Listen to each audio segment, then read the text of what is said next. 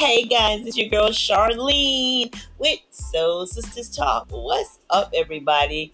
Oh my God, get your pens, pencil, paper, coffee, tea, whatever you sipping. Get it together today because I got a treat for you. We got a couple who's been married 38 years. Yes, I said 38 years. They still looking good, talking good, and loving what they're doing together. They're going to be dropping some nuggets of information on us. And I'm telling you, it's designed to keep your marriage strong. So, hope you enjoy. Love you guys.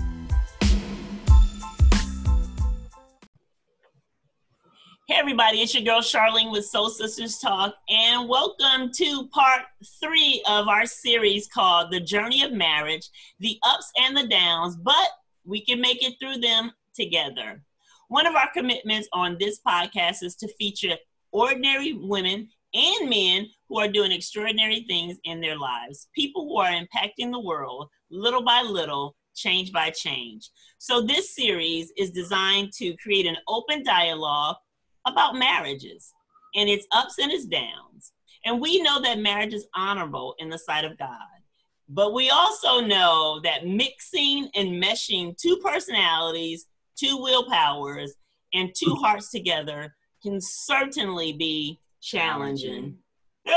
So we want to explore how couples have made it through their journey called marriage.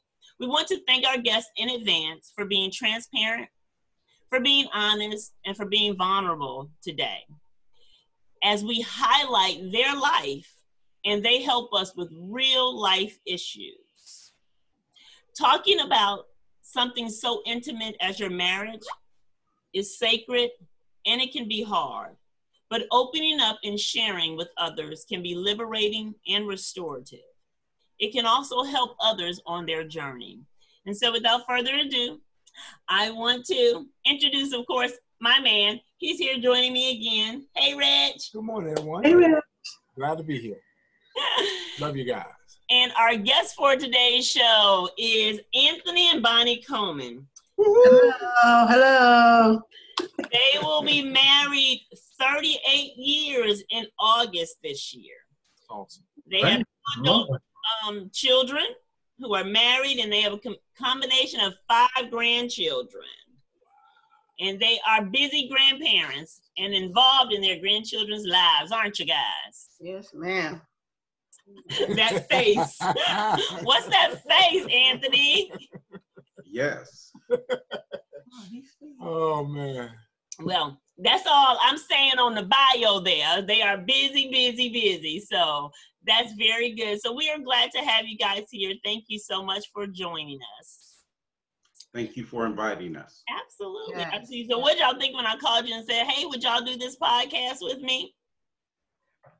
Always. I think it's always incredible to be able to take time to share your journey and your experience in marriage. I think it's important. I think that a lot of our younger people need to be able to hear the ups and the downs that come with marriage. And so, believe me, in 38 years, we have experienced it all, the highs, the lows, the in-betweens. Yes, sir. And so Yes. It's just a wonderful opportunity to be able to share. Amen. I ditto that. I ditto everything of that. And thank you for that. When we were talking and Reggie and I were talking about different guests to invite, we definitely said we wanted someone who has been through this for, longer than us and seasoned and had some real experiences. And so we are very honored to have you guys on our show today. I wanted to start off, as I always do, with a quote. You know which one we're going to do, honey? Had you thought about it? Well, I'm going to go back to one that I thoroughly enjoy. Okay. It's by Ruth Bader Graham, Billy Graham's wife. And the quote actually says, a good marriage is a union of 2 good forgivers. And that's one I hold on dearly because every day I need my wife to forgive me, and also I need to forgive her and not carry no resentment. So I love that That's, quote. wow, that's good. That is wonderful. That is the quote, I think, for Christendom Yes. and for our lives, period. That will carry you through. Yes, ma'am. Carry you through. I think that is an amazing quote, and thank you for sharing that one. Thank you, babe. All right. So let's get right into it. So tell us, guys, how did you guys meet? We know it's two versions. Yeah, and we know y'all got two versions. Everybody we done had on the show has his version and her version. So what's y'all's version? Who going first? Well, I think we're gonna agree on this one. Okay, It was at a block see. party. Officially, it was at a block party. At a block party. Right. We grew up knowing each other's family, but it wasn't until I graduated, and you was graduating, right? And we met at a block party. Okay. We started talking at a block party. Okay. I initiated The conversation. Okay. I walked over to her Uh-huh. and began to share a little bit of this game. It must have worked. Okay. I like accurate. That's accurate. That is accurate. And actually, I think we do agree on it. Amazingly. But the interesting thing is that we went to the same high school, and within that 4 years of high school, we never spoke to each other. Okay. She played basketball. I went to all of the basketball games. I actually played basketball against her in the community. We killed him. You killed him, did you say? We dragged him. But actually never. You mean her school? No, on the basketball court. I was talking about the school. I was talking about the school team, yeah. And so just never spoke to each other or anything. It wasn't until that fateful day that I did meet her at the block party and just really began to, like I said, it's just, to me, when I look back at it, to grow up in the same area, I knew her older sister, things like that. I mean, didn't know her, but saw her and everything. But then just to come and meet was an incredible encounter. Oh my goodness, that's good. So let me ask you this. Anthony, for you, when you were growing up, and Bonnie, I want you to answer this too. Did you guys think about marriage? Was marriage taught in your family? So when you met Bonnie, was like you looking for like, oh, I want to have a wife, or it was just, hey, she cute, I'm gonna kick it? What was marriage presented to you guys when you were younger, or how was it presented? Well, I think when you're younger, you see the examples that's being set in your home. Okay. And so to know that my mother was married again, I think that kind of shapes your view as a young person of relationships and the importance of marriage. And so again, I think that those experience as a youth, to see others that were around being married, and then also to see it also in the church also, others being married. I think it was something that, again, as you became older, as you became a young adult, and as you were experiencing dating young ladies, it was always something that was in your mind, marriage, who you were going to marry. I think it was being formulated at that young age. But again, let's also bring in the reality of it too. As a young adolescent, again, marriage wasn't at the forefront of my mind. There were other things that were on my mind as far as dating young ladies. Okay. And before I ask Bonnie this question, Were you taught, though, as a man about marriage, or just observed what you saw in your home? I would say I say more so the lessons came from our observation more so than someone individually sitting me down and talking about marriage. I think the education for me came from observation more than it came from someone teaching a lesson to me. Okay, very good. And for you, Bonnie, how was marriage for you? Is that something you grew up thinking about, or, you know? Actually, it was on a different spectrum, totally opposite. My mom was already a widow when I was born. 18 months in, my dad got shot. She never remarried. Wow. None of my siblings ever got married. Wow. I had a close uncle and aunt that was my mom's brother. I kind of observed their marriage. And then one other uncle, which was my dad's brother, I kind of observed their marriage. Okay. And so with Anthony, I wasn't never set down and say, hey, this is what marriage should be, but I observed. And the two that I happened to observe, actually three, two of my dad's brother and my mom's brother. With my mom's brother, their marriage was, she was very aggressive and he was very quiet. Okay. She was very dominant, to me, I think mean-spirited, and he was very quiet, patient, peaceful, didn't argue back with her. And with my dad's two brothers, one of the wives, the first wife, it was a balance there. They were actually kind of good. Ups and downs, whatever, they got through it. But then she couldn't take it anymore, as far as I think how he interacted with his own sons. And then he left the marriage and got remarried. When he remarried, he married this lady that was very, what we would call highfalutin, and thought she was all that. But then my other uncle, he ended up being an alcoholic, and she stayed by him. She was still kind of aggressive, did what she wanted to do, but yet she would cook for him, she'll care for him, but she would let him just do what he wanted to do. And she kind of did what she wanted to do, but he was very much so an alcoholic. So that was it for me as far as with marriage. My sisters never desired to. My older sister was kind of like 10 years in, as they call common law, never had any ceremonies or anything.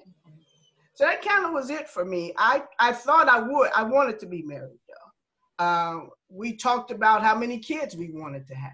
So marriage was something that when we got together, we talked about really being together. And we were yet young though. Yeah. We were 18, 19 at that point. That's good.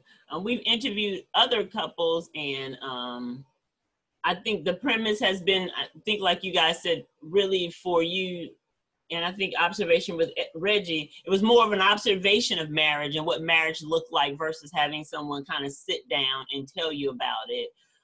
For me, I felt a little different growing up. I felt like my mom was grooming me to be a wife and to be married, you know, and to do those things in my perspective. And Reggie was saying in his perspective, it was really different for you, or what you saw marriage look like. Yeah, it was totally different for me. I viewed it dysfunctional because I was dealing with abandonment and hurt from my mom loving someone who I thought was not a good individual to be in love with or be in a marriage with. He was a good, fun guy, but he wasn't a father at all. And then my aunts and uncles, I loved them, but I didn't gravitate towards their marriage because all my aunts were strong-willed, domineering women. And it was unbalanced, even though they had strong men, but you know, you can still see their aggressive personality, not so much on them, but over us. So marriage was something I learned and witnessed when I got saved. And that was the first time I generally seen people truly love each other.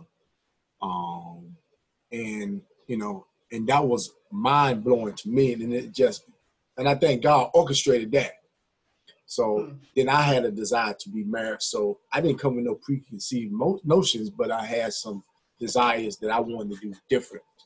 And we had opportunity to discuss and have conversation of what marriage looked like and roles in marriage, parenting, and stuff of that nature. So that's good to hear how, you know, everybody grows, their background is different in their view of marriage. So you guys have been married, what is it, 30, almost 38 years. So you guys have been through a lot and seen a lot. That means you got married when y'all were like 9, because y'all look like y'all only 38. I mean, what was y'all doing? I mean, what? Y'all looking good. I need some of that juice, doctor. Y'all had to get baby certificates signed to get married. I mean, what was y'all doing? Y'all looking good. So with that being said, you guys have had to, you must have gotten married young. And how old did y'all say when you married? High school? 18 and 19. 18 and 19. So you have had to face some challenges in your marriage. Do you guys remember one of the hardest challenges individually, or I guess it could be the same one, that you guys faced early on in your marriage? Can you share one of those times that was really hard for you guys that you faced early on in your marriage? Yeah. Anthony, you get to go first. You get to go first. Well, I think it's just like with any adventure that's new to you. It's a somewhat of a losing of your independence. Absolutely.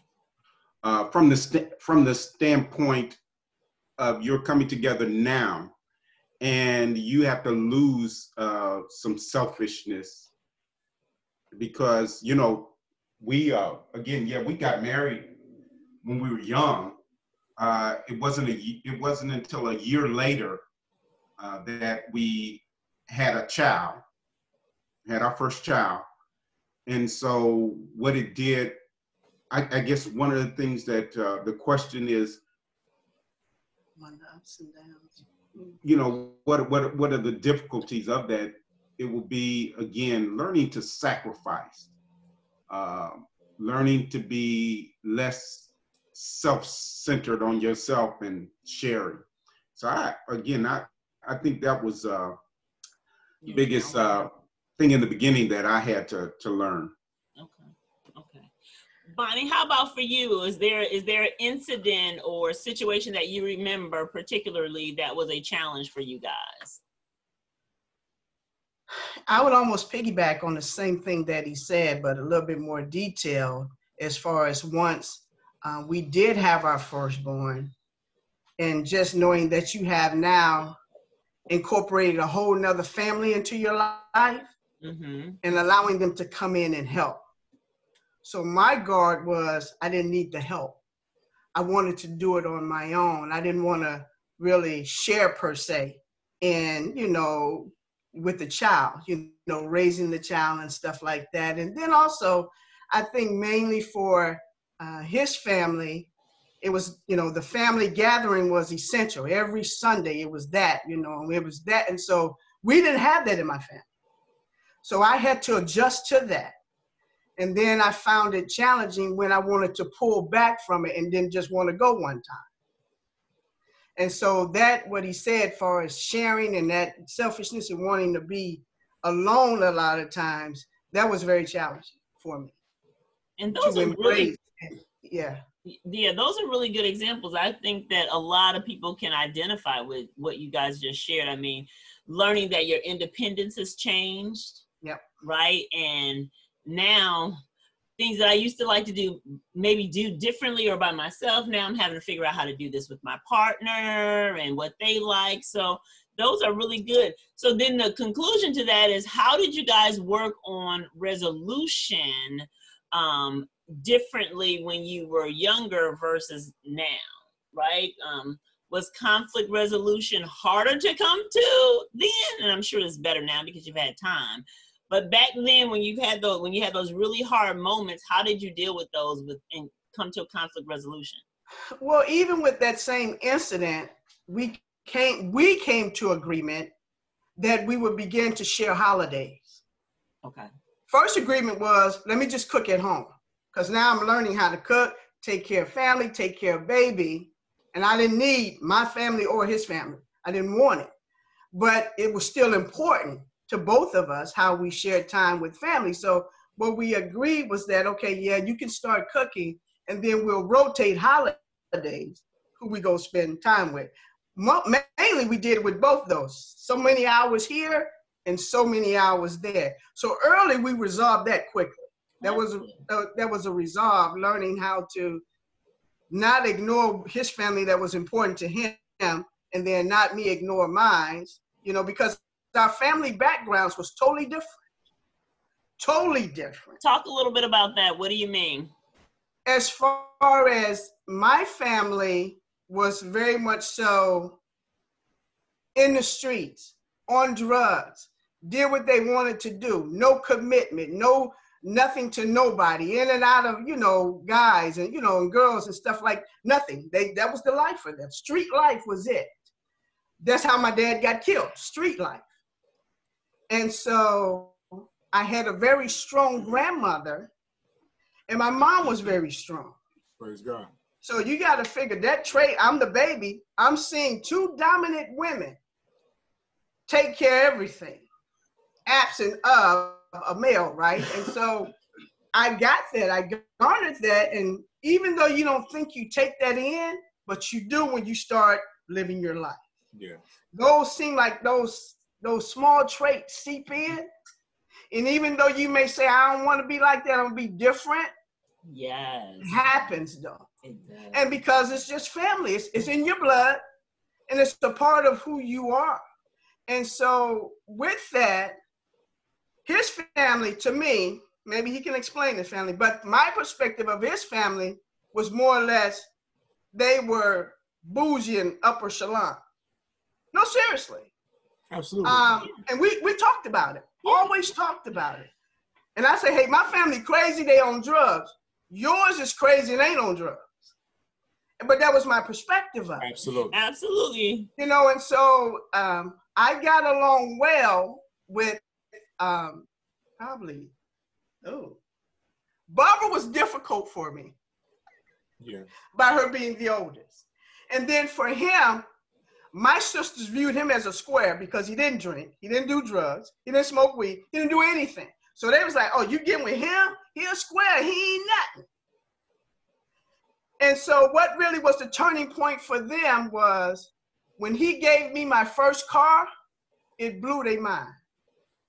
Because no guy has ever given any of them, no, really, something of value. Something that, okay, this is yours. Right. And so it changed my sister's dynamic towards him. I don't want to say it might have been a jealousy, but they was like, Dad, he really loved her. Out of all the guys, you know, that I'm with or whatever. And mind you, in their drug life, that's just what that was. You know, so that's what I mean. Our families were different. And so I'm strong-willed now because my mother and grandmother is strong-willed. I'm very aggressive as well.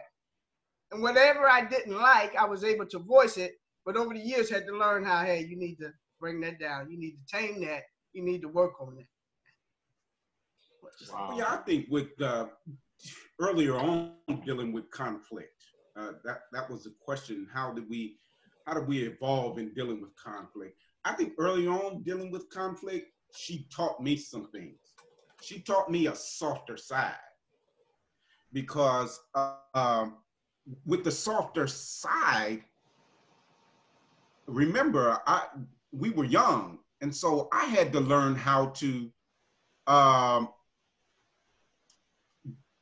come to her in a loving manner and not just a hard and rough type of thing, because whenever I demanded something of her, I think she immediately pushed back, because again, she was raised by strong women. And so what I had to learn how to do earlier on is to respect who she was, you know, in how I communicated with her.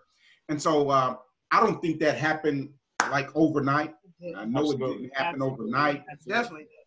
I think it was something that we had to grow to. And so I would say from the perspective of conflict, what I did was learn from her, took her cue, learn how to communicate to her, and that's something that still, I'm no master of it to this day. Again, I think that she's always had to remind me of who I was talking to. Okay. And so I think when you, that's the wonderful thing about marriage, is that you both come in at different levels, mm-hmm. and with different perspectives. Yeah. As she was saying, because you have different upbringings. Right. My dad was very soft spoken. Okay. I know I didn't get some of my early attributes from my dad. I was a hothead. I was very strong. I had a strong personality. Although her family viewed me as as a square or whatever, I viewed myself as strong because I'd seen the ravages of drug addiction. Yeah. So for me, I wasn't soft. I was strong because I was in an environment where it wasn't just her family. I was in an environment where everybody, my friends, people I hung out with, had addictions. Right. And so I was determined for me to show a strength that others didn't show. So I wasn't offended by them saying that I was maybe soft or square, because I knew that I was able to stand in the midst of them and be different. Mm-hmm. Yes. And that is so powerful what you just said. That last line was, you didn't mind because you knew who you were. Yeah. And I think in a lot of relationships, conflict comes from the unresolved understanding of, you may not understand all of you, but definitely that thing that makes it important. And for him, what made his strength important, or how he saw his strength, was because he had stood against the things that everybody else had fallen to so easily. Yeah. He stood against that. And I think that kudos to you that Absolutely. You were able to, take a stand and say, I'm just not going to do that no matter what people think or you have to say about me. So that's good. Any feedback for you? Yeah, I just think that was real powerful on both journeys and both perspectives. I'm picking back on Bonnie, then we get back to Anthony. But, coming up in that lifestyle where, dysfunctional was a part of it, what I mean? And you had to choose, which way to go and navigate, and a lot of us succumb to the environment to fit in because we're social creatures, but witnessing strong women, my uncles and my granddaddy and my godfather was the only 3 strong men that was constantly in my Uncle Bob in my life, And then my dad, because I walked in unforgiveness and resentment, I end up doing the thing I said I'd never do and became more like him. Yeah. And then when I got saved and got into forgiveness and repentance, I was able to walk more towards where Anthony perspective. I'm comfortable enough in who I am because now I see the devastation and the ravages of the addiction, the social lifestyles of coming from and seeing what it does from imprisonment and all of that, and then having someone like Anthony, especially in our early marriage, to be able to say, man, regardless what happened, I'm gonna stand for my family. That was important to me, especially when I got at UL, man. I don't think I ever shared this with Anthony, but, your strength of just saying, despite all, I got a family to take care of, so I got to always walk in humility. That spoke volumes to me because all I know, I didn't want to fail as a husband and didn't want to fail as a father. So I took a lot of cues from people by just watching, not so much verbally having a conversation with you, but I watched her walk. I can recall after walking the track one day, and I said, boy, somebody must have pissed him off real bad. You know what I mean? But he had to go get liberated. Right. Because you know, when I was coming up, you just walk away. That never fixed anything. And then you still unresolved. And you hurt yourself more than the people you walking away from. Yeah. So, you know, I thank y'all for sharing that, because that meant a whole lot to me. Yeah. That's powerful. That's powerful. And I think, you know, just as you said, learning conflict, understanding our backgrounds and understanding where we come from, I definitely think that helps us. And I think we talked one time about understanding the heart of your mate. And doing that is by understanding some of that with the background of who they are intrinsically, right? Yeah. What they saw growing up, what has made them. When you can kind of understand that, it helps you navigate in the ups and the downs of your relationship. I want to read another quote before we go into our next question. This is by Helen Mirren.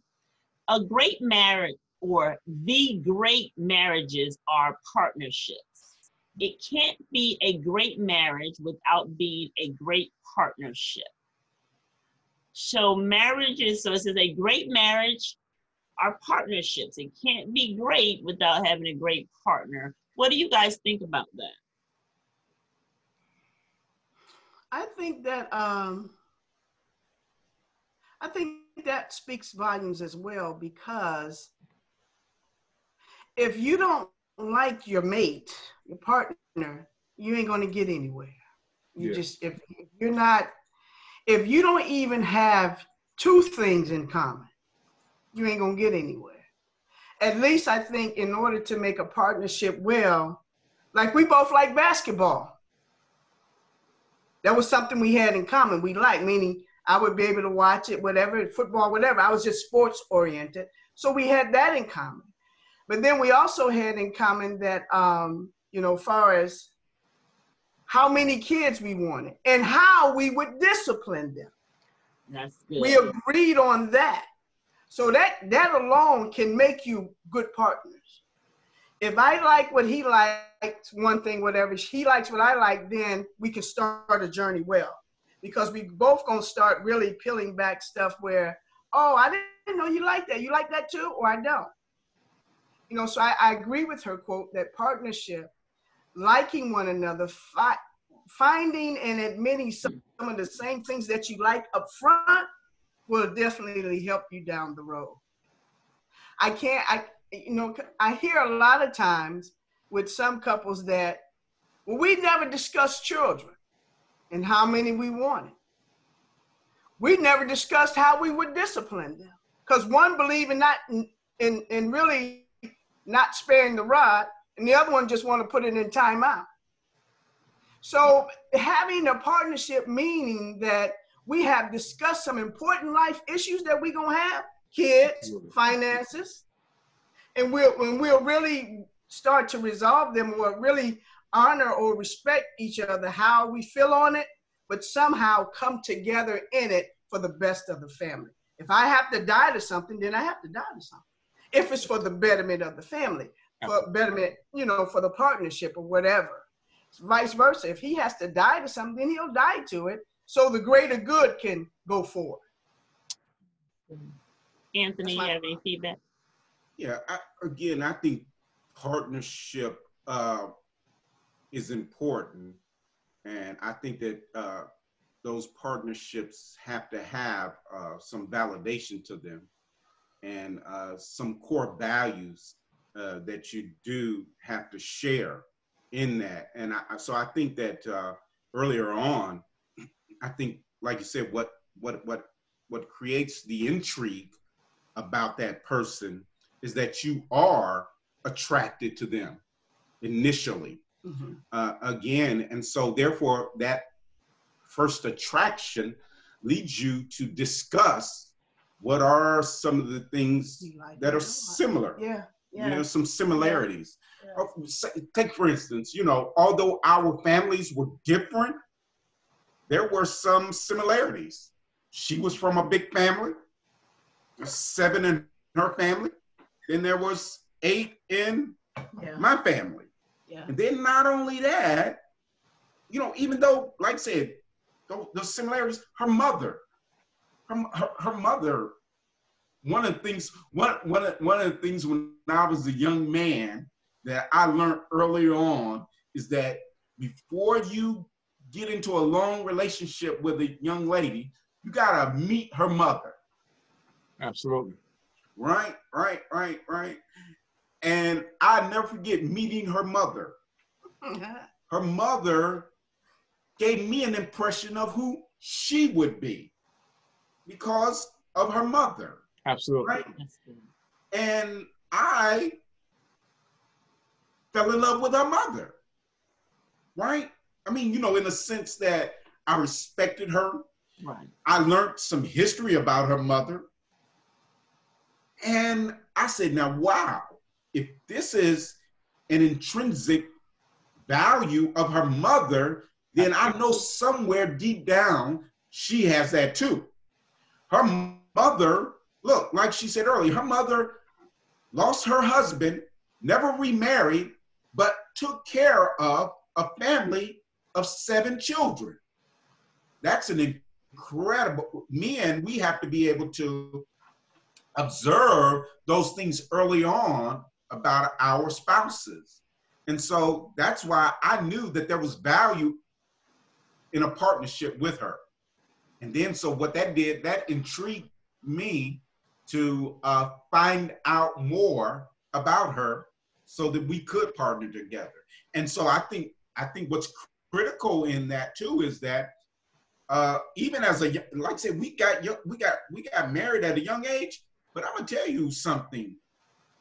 There was some maturity at that young age in each one of us. Yes, yes. There was a maturity that was beyond some of my peers. Absolutely. Right? There was a maturity that was, I learned some things just through life earlier on that gave me a sense of maturity to even pose some specific questions to someone who, now look, the amazing thing was I never asked any other woman these questions until I met her. Wow. And they were some imposing questions. Absolutely. That I never thought to ask any other woman that I had dated, right? And those questions were questions. Those questions that they were questions that entail what the future would hold. Absolutely. That's good. I think you said something powerful because I always witness and view this. The apple don't fall too far from the tree. Yeah. When you meet the child, you know, I'm a true believer, you meet the parent. And I have witnessed that by dating. Mm-hmm. And when I have met the moms or a dad, I knew right then if that's something I wanted to do, because it's hard to take away from her heritage or his heritage. That's it. You know what I mean? But yeah, that's powerful there. That's good. That's good. You guys have so much rich information for us, and that's why we're just listening, full of listening. I do want to see if we can talk about something we kind of alluded to. I want to ask you about intimacy in a marriage, and I want to talk to it about in a way that, you know, intimacy is stuff outside of sexual intimacy. I'm talking about, you know, non-sexual intimacy, or however you view that. It can be expressed in many ways. How do you guys personally express or can help couples understand what intimacy can look like outside of physical touch or, you know, physical sexual intimacy? How can y'all help couples with that? Yeah, you know, I think it's very important the way that you pose that question, because so often within our culture, within our society, intimacy is looked at from the sexual perspective. Yes. And so what I have learned over these years, because I am a product of this culture and society, I must say that earlier on, to me as a man, intimacy meant nothing but sex. Okay? Earlier on, right? And again, that's where your spouse comes in and you learn something. Intimacy is more than the sexual experience. And so one of the things that my wife taught me about intimacy, intimacy for her meant a man providing and protecting and being a priest. Right? You know, those things she showed me that were more, before you could get to the sexual intimacy, there had to be emotional intimacy in a connection of her being felt safe, secure, protected, and nourished mentally and spiritually. That's good. And I think I would add to it that in the beginning, there was a mutual agreement of the physical, sexual. It's like your jackrabbits. That's all you do.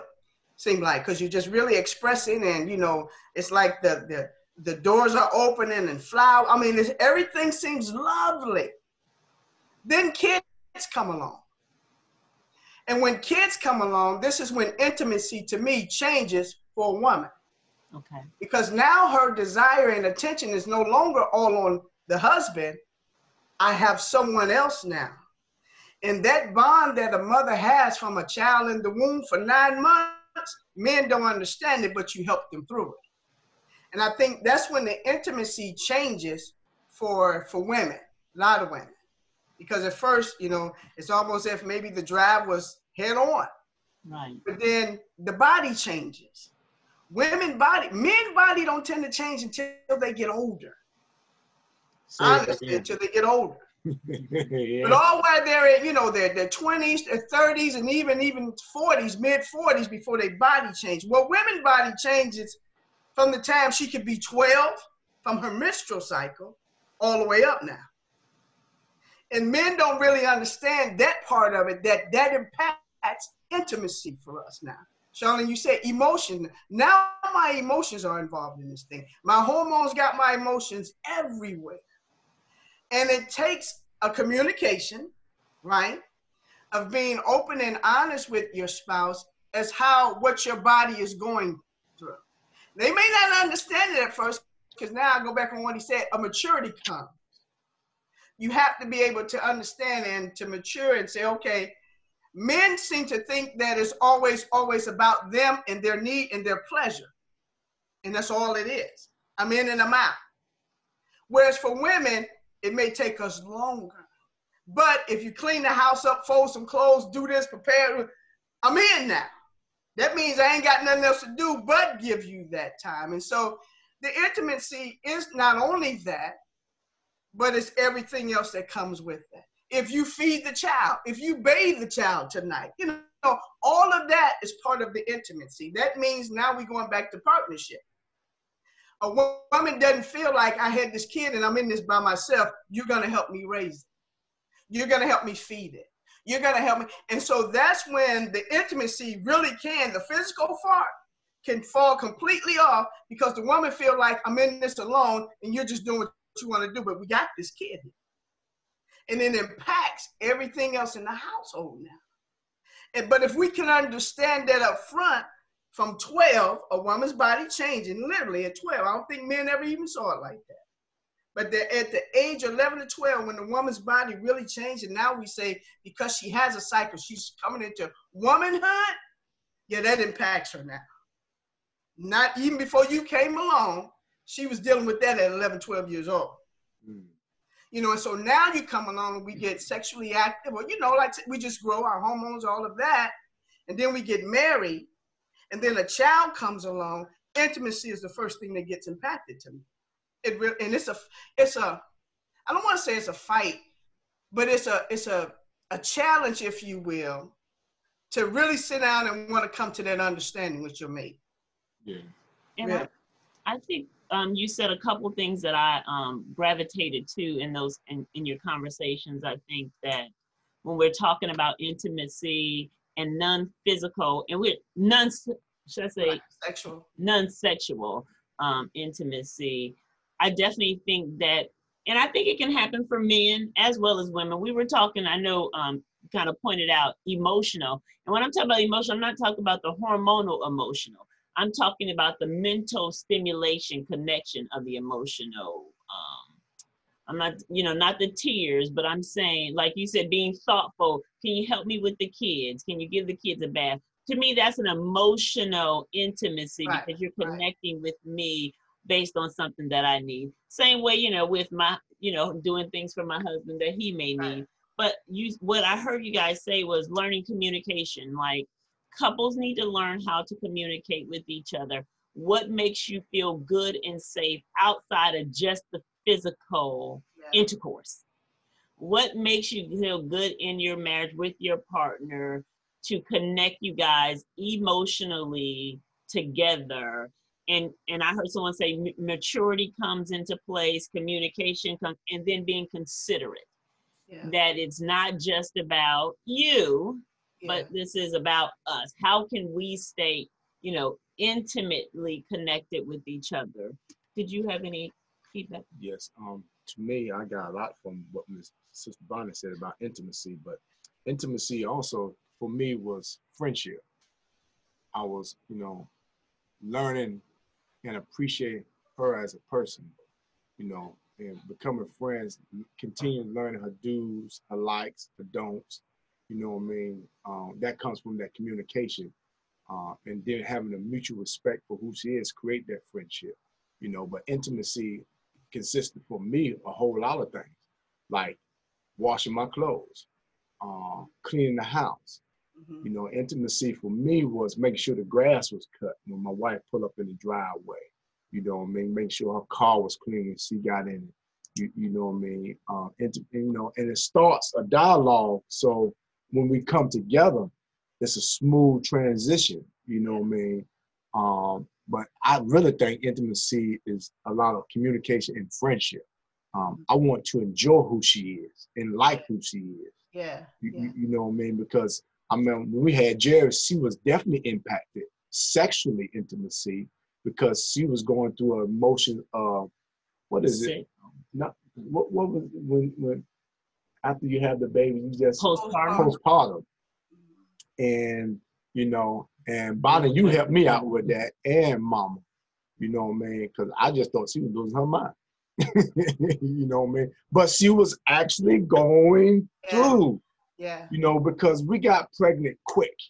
And like 4 babies within 2 years. I mean, we had Jermaine, Tiffany, pregnant with Jarius. Habiba was still there. Right after Habiba was still there. I got pregnant with Jarius. I mean, 60 days into our marriage, I think. 30 days, 60 days. And then 10 months later, I was pregnant with Kendall.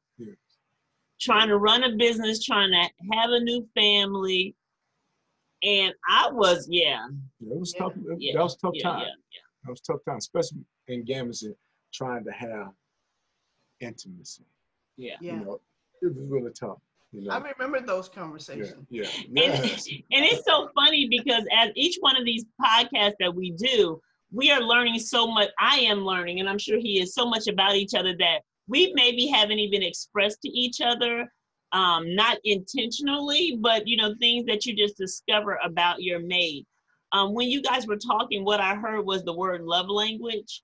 And I think you guys did this with us, I think, some years ago. And how important, because Reggie said something that made me think about it, how important it is to know how your significant other communicates. For him, he said stuff like, it was important for him to cut the grass for me, for my car to be clean. I don't even know that I thought of it that way then. I didn't realize that Reggie's love language was a gifter until we did that session. And that it rocked me because I had taken for years for granted, unintentionally for granted, those things that he was doing. Because I just, hey, that's just what he likes to do. But it may have been something he likes to do, but he liked to do it because it was a fulfillment of him making me fulfilled in his way of expressing love to me. And I think that couples miss that, being intentional to learn how each other communicates. Because I don't talk like he talks. So I have to learn how to receive, you know, his love language through the years. For example, I used to love giving my wife a card. That was me communicating. You know what I mean? And I didn't think she liked it, but you know, she didn't respond to me in a way that, wow, I got a card from my husband. So when I stopped doing it, she's like, well, why you stop giving me cards? I miss your cards. I'm like, I couldn't tell. You know what I mean? But that was my way of saying, girl, I'm thinking about you. I love you. You know, without me having to write the words sometimes. You see what I'm saying? But it's my expression, you know, of love. And that was how I was communicating. Then, like I said, I used to love giving her stuff, you know. Sometimes she would receive it. Sometimes she wouldn't, you know. And you see how early on in any marriage that can be challenging because we didn't communicate about it, right? I didn't know that's how he was expressing love. Anybody who knows me, I'm a money, financial, I can hold a dollar for a long time. And so sometimes I saw things as, I'm sorry guys, he had some food on the grill, so he got to go check it. But sometimes, so we can come over later and have yeah, come on over. We got some food on the grill. So I would see sometimes like, oh, he bought me a card. This is another $4. You know what I mean? And I didn't see it as him gifting a part of himself to me because we just didn't communicate about it. And I think that early on in relationships, if couples would use some of the tools of just talking about what it is that you need or what it is that you do to express versus automatically us feeling like Anthony's supposed to know, Bonnie's supposed to know when I do this, what it means. No, we really don't. We really don't. Yeah. So you guys are like us. You are now no longer parenting kids. We kind of talked with other couples who had children, and I think, I don't know which one of you guys alluded to this, but you said that early on you guys actually talked about how you would parent your children and rear them. We had a lot of couples who said they never did that. They just went with the flow. You know, hopefully it worked out. Some of us have, but they went with the flow. But now most of the couples, you know, and that was early on, we've all are transitioning to our children being teenagers or young adults. So I want to ask wisdom from you guys.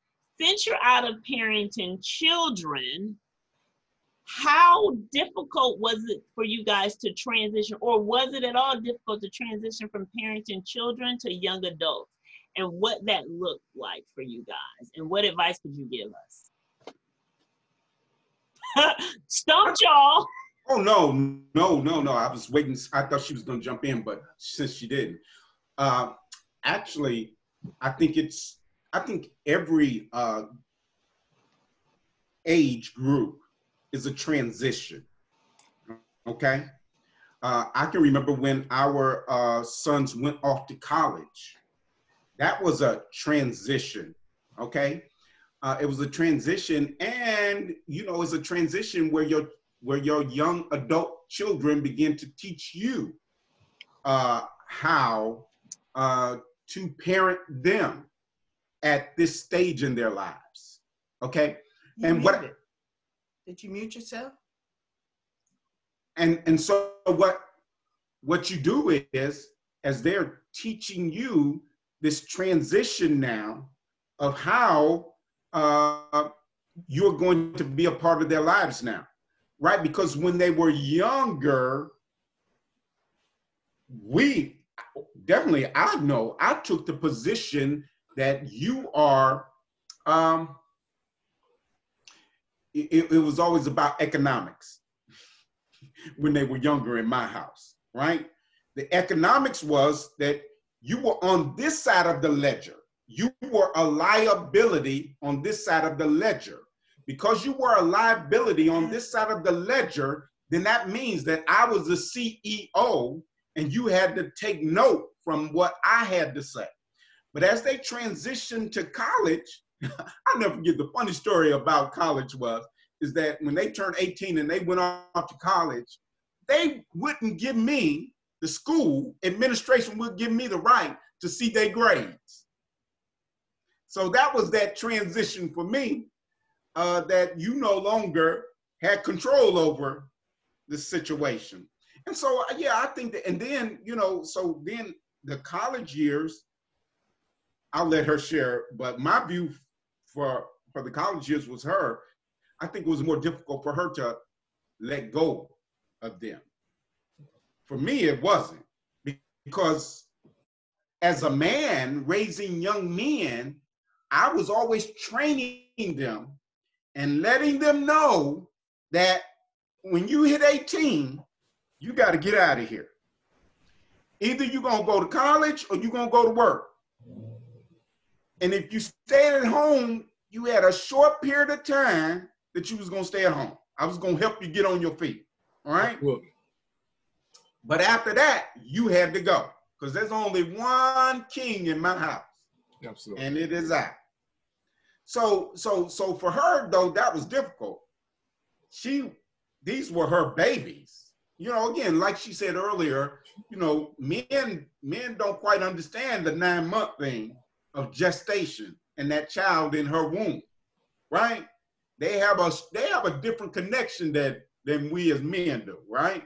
Yeah. And so she had that difficult transition. But then, also as they got out of college and then transitioned into being married and being real enough adults and taking care of their own bills and everything like that, I learned to where I think this where the spiritual thing came in, is that you really had to turn them over and let them go, turn them over to God's hand. Because again, they always, when they became adults, they always going to teach you, that you don't have say like you used to have in their lives. And you had to come to that understanding that they are adults. And now with their decision making and trust in what you instilled in them, that not only what you instilled in them, but then the sovereign hand of God also in their lives, and allow him to have his way in their lives as they are adults. Okay. I think I agree with that as well. But also, as far as a woman's perspective or mother's perspective, in rearing sons, it seems as if the dynamic is already set as far as male to female. Mothers tend to be closer to their sons. Fathers are closer to the daughter. And so that dynamic is always going on. But then as the time, I never forget when Jason was playing Pop Warner. They were middle school. And actually, even in middle school, as each stages, they're changing middle school, high school, college, you're adjusting too. But at that time, you're still very much connected, because you at every game, you make sure they get the practice. You're all into that. You're in their world almost. When they're that age, you're in their world. You're yet being a parent, but you're showing them the support and the love, that you have for them. And so at one point when it turned for me, when Jason first broke his arm playing wrist, Pop Warner football, I called myself being the mother. He's still in all his gear. We get home. He needs to wash up now. He needs to take a shower, but he got this thing on his arm. And so I go in. I'm asking Anthony, this is the difference here. Mm-hmm. Hey, go help your son do that. He's a man. He can do it. Wait a minute. He's a kid with a broke arm. Yeah, young man. No. This is my perspective here. This is what I'm saying. You're still back in but hold on. You're still back in partnership. Because I think too many times men can overshow a strength that doesn't allow a son to be intact when something really hurts him. He's there now because vulnerable is the word. Yeah, that's the word. He's there now because he's older.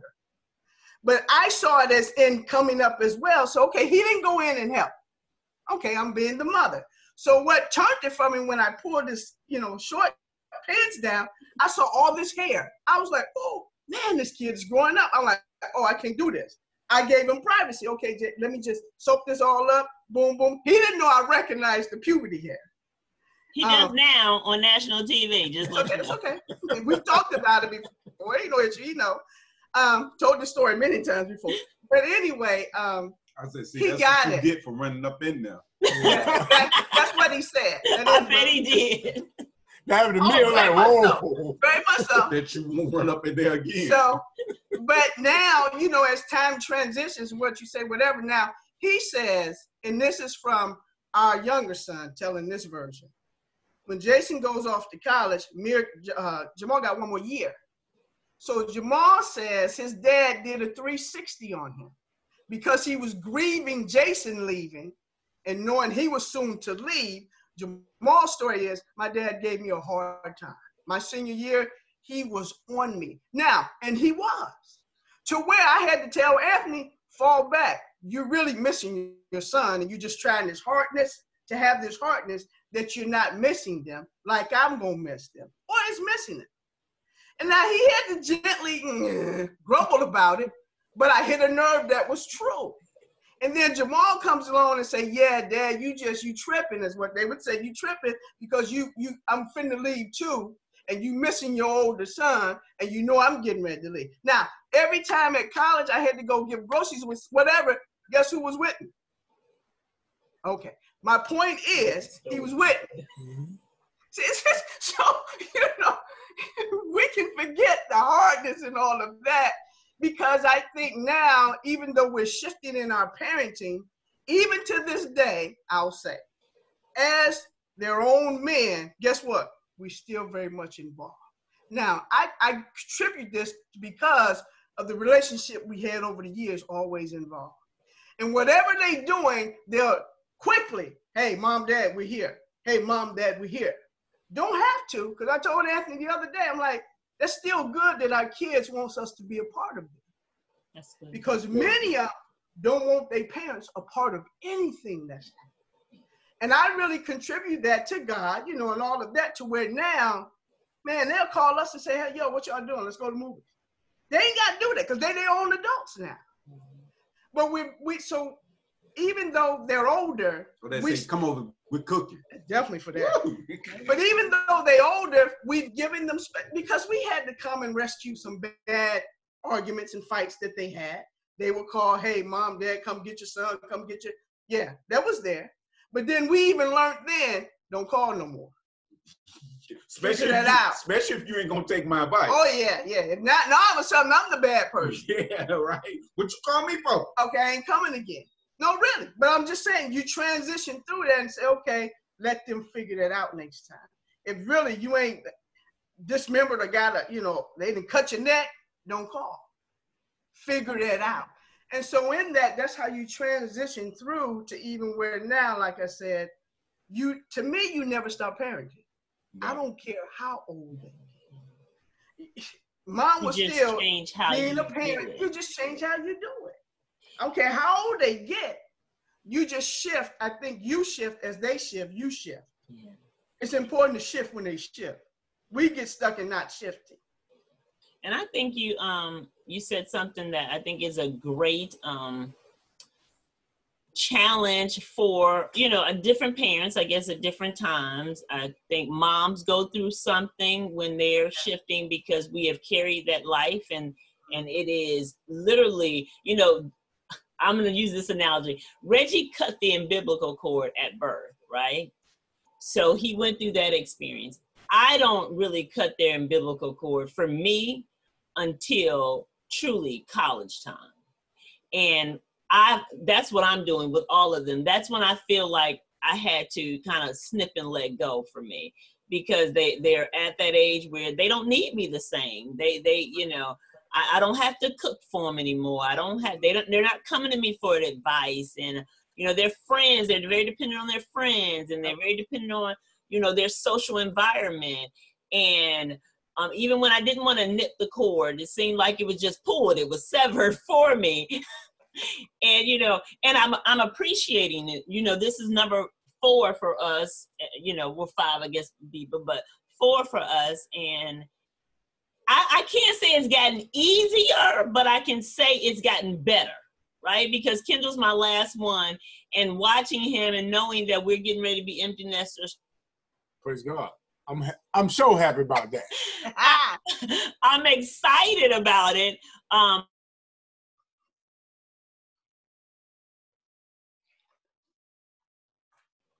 Can you guys hear me?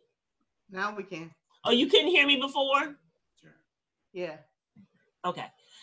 It's definitely going to be a turn in our lives, and from what we are expecting.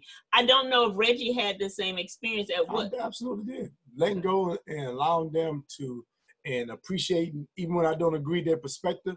That was a challenge because I'm like, warning. Yes. Sometimes they get it, sometimes they don't. I had a conversation just yesterday with Kendall because I was upset with him because he has a full scholarship to play football.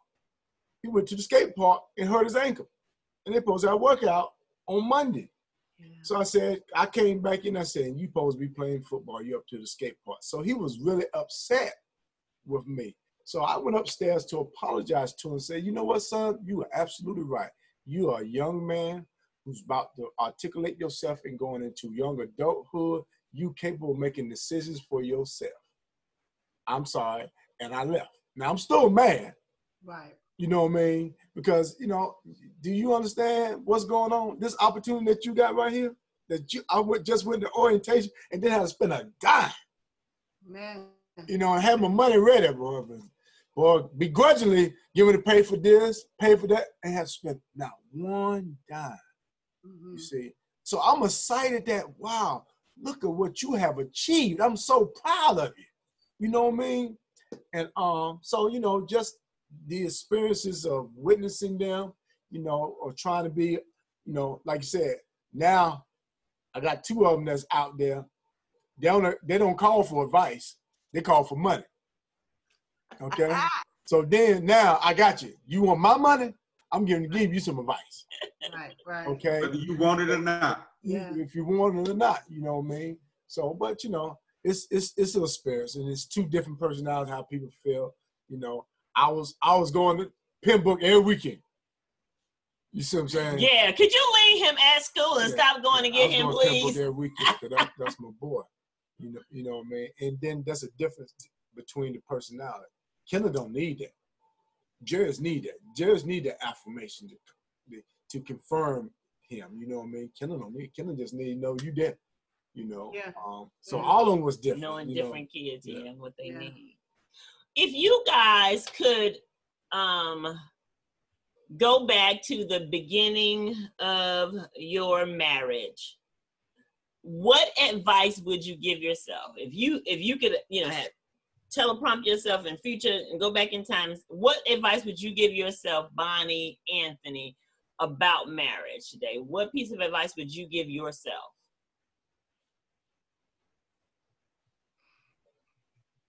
Bonnie. I'm thinking. Oh. I'm teleporting back. Okay, teleport back. While you're doing that, I'll read another quote while y'all think, okay? To take that off. Marriage is not a noun, it's a verb. It isn't something you get, it's something you do. It's the way you love your partner every single day. That's by Barbara DeAngelis. I like that quote. I like that too. Something you do. It's active. It's active. And express and show. It's action. Yeah. Let me see, but if I could go back, that's kind of a hard question because I wouldn't be where I am now had I not experienced that. Right, so it's with the knowledge that you have now, what would you go back and tell your earlier self? Hey, Bonnie, do this. Bonnie, learn that. What would you tell your earlier self? Probably, Bonnie, get over yourself. That's good. Bonnie, get over yourself. That's good. Everybody doesn't value what you value. Get over yourself. That's really good. That is really good. That's a mouthful. Anthony? I would go back and tell my younger self to enjoy every chapter of the book. That's good. Enjoy every chapter. Oh, that's good. Because I think marriages are lived out in chapters. You have a beginning, You have an introduction, a beginning, a body, and an end. And so what I would tell myself, because of the nature of my character, I would tell my young self, don't take everything to heart and so serious, but to enjoy every chapter of the novel. That's good. It's a novel and not a short story, but to enjoy every chapter of that novel.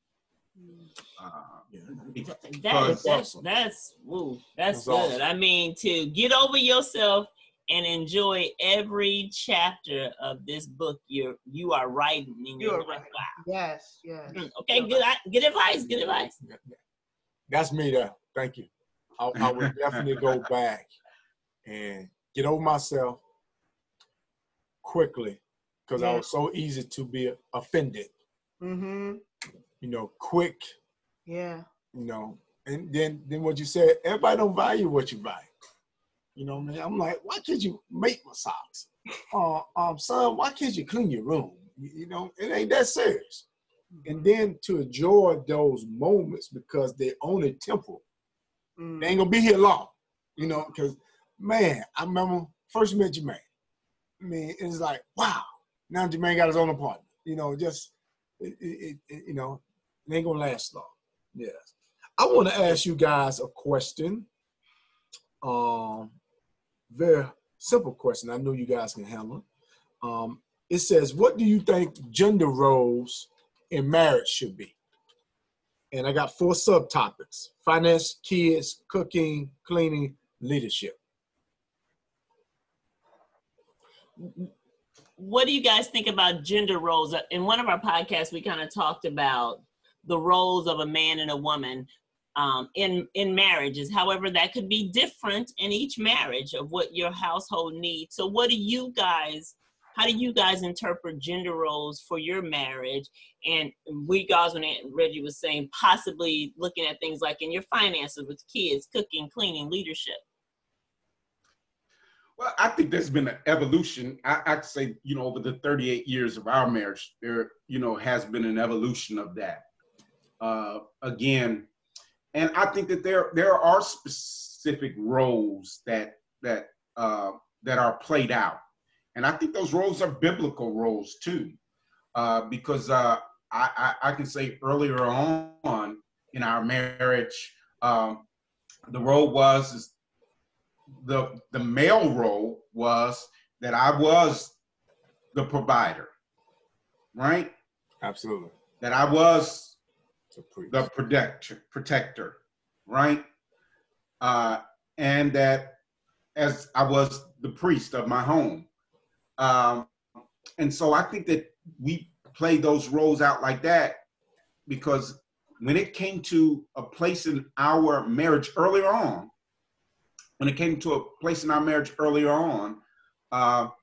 we had to make a decision on work. At that time, earlier on, when the boys were young, both of us was working. Then we had to look at childcare. And childcare was so expensive to where one of the incomes was just being used for childcare. Yeah. And so we looked at each other and we was like, that don't make sense. I said, so we made the decision that I would work and she would take care of the chick. Now, we made that decision together. It was an equal decision. I just didn't look at her and say, hey, I make the most money, boom. You just, no, we were like, God, this don't make any sense for us, both of us to be working, and one income is going just to childcare. So we made that decision earlier on, right? Yeah. And so, again, that was a role. That was a role that was clearly mapped out earlier on in our relationship. And then 20 years later, wow, that role changed, where she became the main source of income, right? Because God was shifting us, with ministry and things like that. I dedicated, I was going to dedicate the latter portion of my career or profession to ministry. And so then, and so what I just want to see is show you is that there was an evolution of roles that changed. You had to be able to accept and adapt those changes to those changes. They weren't written in stone. I guess I would say they weren't written in stone. You had to be fluid. That's really powerful, because I think that's some of the advice that we gave in our last podcast, is that people can get really stuck on he does this, she does that. And when we talked about that quote about partnerships, right? And one of the times we did, we looked at it as business. We talked about from a business perspective, and you can go into a partnership with a person, and you guys start the partnership, and this person may be the face of the company, while this person may be the person who works in the background of the company. But maybe things shift and you have to change a little bit. Somebody gets worn down. I don't like going out and meeting everybody all the time. So the roles change, and being fluid and able to make those adjustments. And so I think that was really good what he just said. Yeah, absolutely. Life changes. Yeah. We develop, we grow. Sometimes there's some stagnation because of employment. Things happen, where we have to change. And the times dictate change. Technology dictates change. But what works in my marriage and is working may not work in your marriage.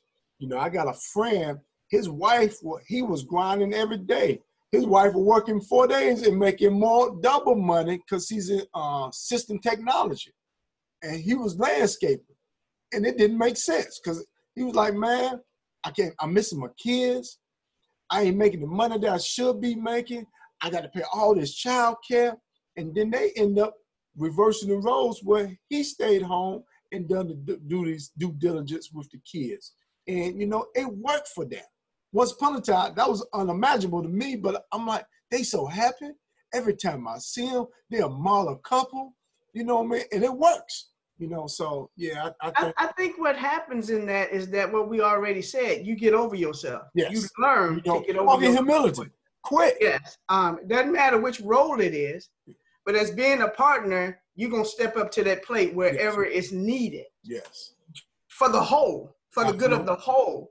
And I think what happens is I stay stuck in my selfish ways. Yes. And we prolong it. Absolutely. And then the tension fills the house, and everything gets chaos because really you don't want to let go. Yeah. Hey, it can change. Yeah. And if we can, I'll say this, if we can learn to embrace change quicker, we're better. Yeah. Wow. You're right. That's good. That's good. Embrace it quicker, because like you say, the handwriting on the wall, everything is shifting. We see this. But now it's up to you to say, okay, I agree, God. Let me embrace this. How do I fit here? And go forward with it. Absolutely. So embrace it quicker. That is so good. And I want to thank you guys so much for the information that you guys have shared. I think it has been phenomenal and just bountiful. Before we leave it in this podcast, 2 more things I want to do. I want to see if you would leave one last thought with us, with our guest. And it is, what do you think you have learned over the years from your spouse that you will never or should never forget? What's the one thing that you've learned, Anthony, from Bonnie that you'll never forget that would be eternal with you? And Bonnie, what's the one thing you've learned from Anthony that you'll never forget? That's difficult to just use one word. Okay. But I'll sum it up like this: commitment and dedication. Oh, that's good. Okay. Commitment and Bonnie's like, no, he just put it on me now. I got to think it. You should have went first, Bonnie. I got it. Yes. What I've learned is Anthony's stewardship when it comes to finances. He's taught me that well, and I'll never forget. And his overall work ethic. You know, in spite of, you know, some setbacks like with the aneurysm and stuff like that, to me personally, I didn't think he allowed himself to heal. He was right back up doing, and I would fuss him out every single time.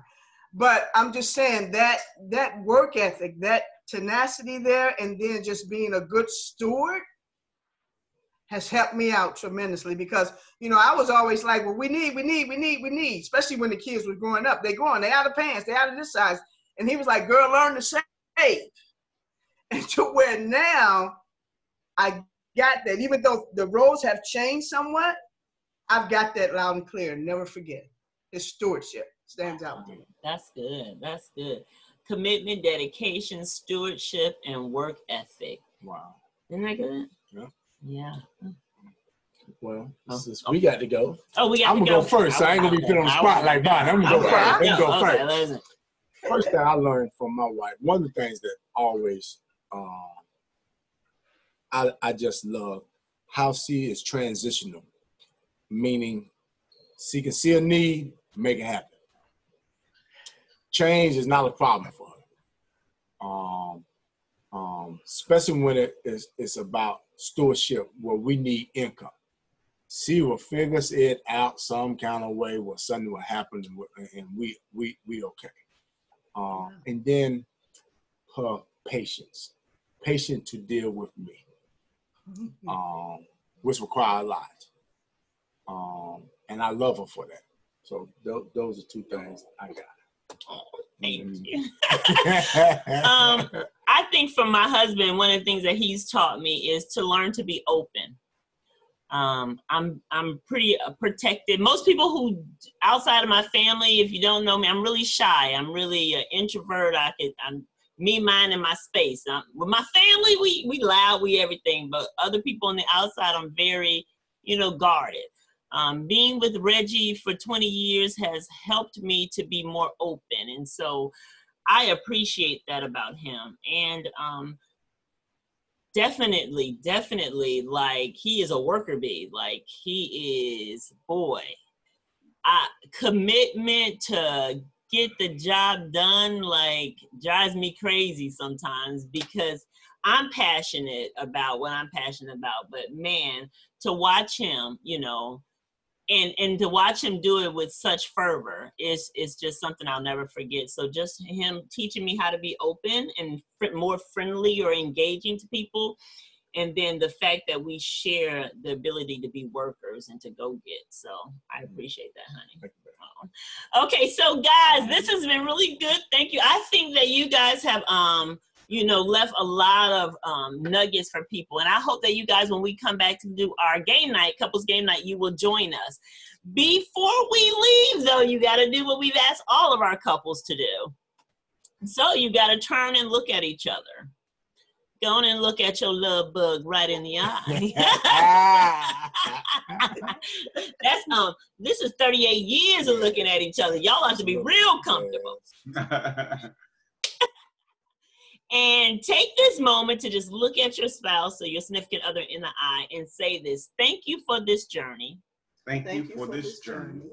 And I'm excited to see. Where the next chapters in our lives. Where the next chapters in our lives. Take us. Give each other some kisses. Enjoy the chapters. Oh, this is really good. You guys did an excellent job. This is your girl, Charlene, with Soul Sisters Talk. We thank you for listening to our series. Again, it's called The Journey of Marriage, the ups and the downs, and we can make it through them together. Listen, this is episode 3. We got 2 more episodes, and then we got a couples game night. You don't want to miss it. So make sure you keep watching us on YouTube. You follow us on Facebook, Instagram, and all the pod streaming outlets. Apple, Google, Spotify. We're there. Listen, subscribe, follow us. Thank you, guys.